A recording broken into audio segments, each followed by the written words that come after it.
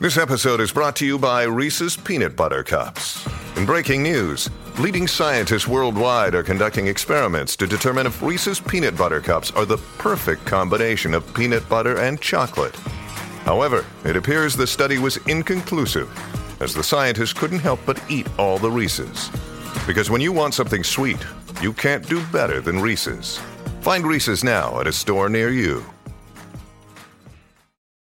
If you've got a thirst for knowledge that never quits, Brightside Podcasts are just what you need. Whether you're into recent discoveries, space exploration, true stories, or useful tips for self-improvement, psychology, gadgets, or just your day-to-day routine, there's something for everyone. So you're walking through a gleaming airport terminal with screens displaying flight details and dozens of gates waiting for airplanes to pull in.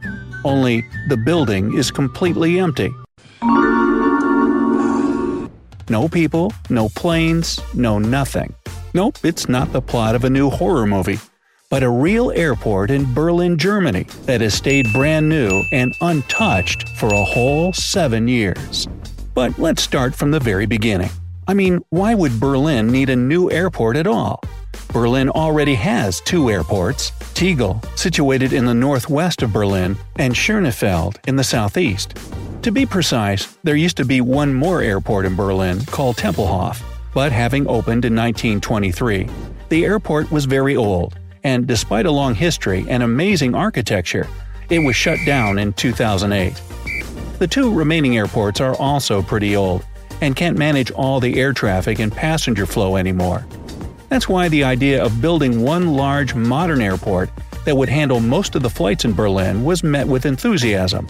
Even more, the airport was supposed to be the 3rd biggest airport in Germany, after Frankfurt and Munich.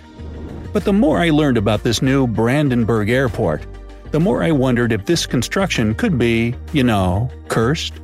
The ghost airport turned out to be one big problem: incredibly long delays, malfunctioning equipment, and costs that exceeded the initial budget by 3.5 times. At first, the construction of the airport was supposed to cost about $2.2 billion, which really isn't that much, speaking about airports. But no such luck. Today the number has already reached a staggering $8.2 billion, and that's not even the final figure.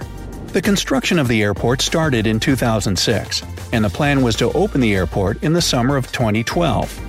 However, the opening has been put off several times and is already almost 3,000 days overdue. Some people believe that the new airport is doomed and will have to be torn down and rebuilt. So, what could be so wrong with the airport that it would fail to open for so many years? Well, imagine this. It's almost June 2012, and the aviation world is ready and waiting for the grand opening of the newest German airport.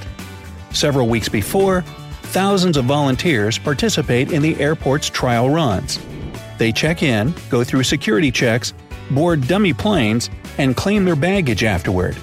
Everything goes more or less smoothly. So the media is prepared for round-the-clock coverage of the event and its VIP guests, including the German Chancellor Angela Merkel. Tickets for the flights leaving from the brand-new location are sold.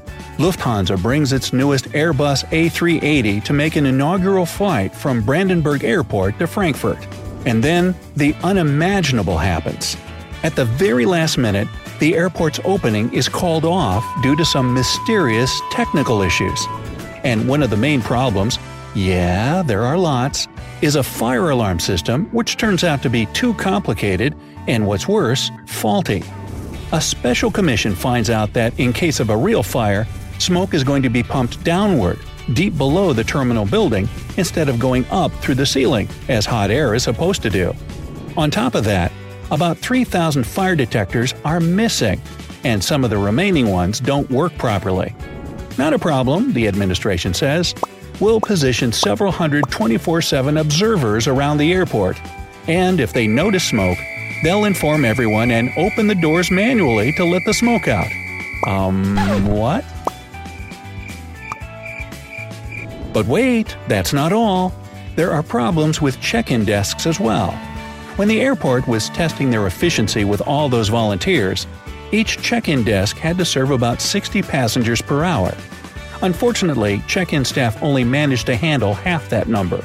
The solution to potential check-in delays? Oh, you'll never guess.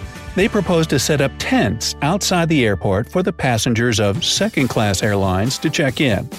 Of course, it has to last only until more permanent check-in desks are installed. Also, as time passes, other problems get detected. Escalators are too short. Almost 300,000 feet of cable are installed incorrectly. 4,000 doors have wrong numbers. The wiring gets overheated, and, brace yourself, there are serious structural problems with the ceiling. In short, the roof may actually collapse. That's probably because it's twice as heavy as its authorized weight. As a result, construction workers have to be very careful when they go to rebuild elements from scratch. However, in 2017, during a new safety check of the airport, the Commission discovers new flaws, including issues with fire detection, sprinklers, smoke control, and exhaust. Yep, once again. Nowadays, all 750 flight information displays have to be replaced, since they've been working since the original opening date and have sadly reached their limit. Hundreds of light bulbs are constantly on because the airport staff can't figure out how to switch them off. An empty train runs 5 miles toward the non-functioning airport every day so that the tracks don't get rusty. Also, it seems that the emergency access for the fire department has some fails as well. And still, these aren't even all the hardships the Brandenburg Airport will deal with. The place is designed to be a big hub airport.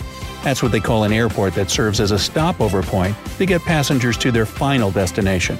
And the main tenant of Brandenburg Airport is supposed to be airline company Air Berlin. But in 2017, this carrier went bankrupt.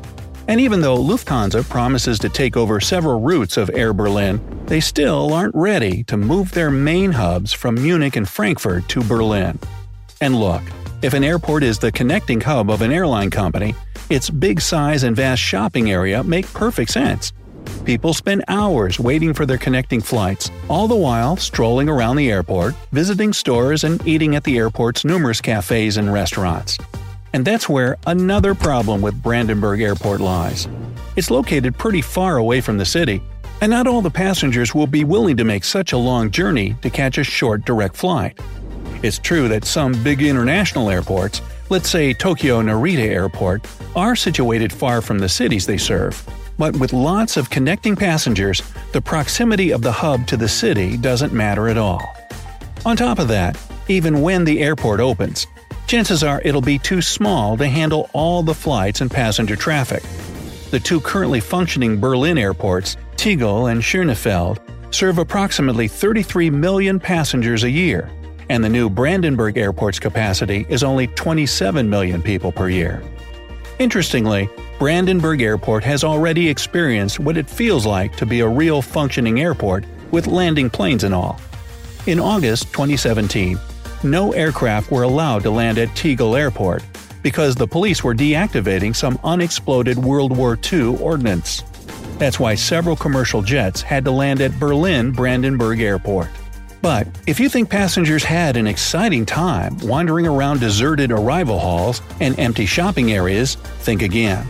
The travelers couldn't leave their planes at all. There were neither mobile stairs brought to the planes nor buses to pick the passengers up. Only at 11 p.m. did the police allow the use of Tegel Airport again. The planes that were stuck in Brandenburg Airport took off, and one extremely short flight later, the passengers were able to finally disembark on their original destination point. Wow. I've seen airport delays before, but this?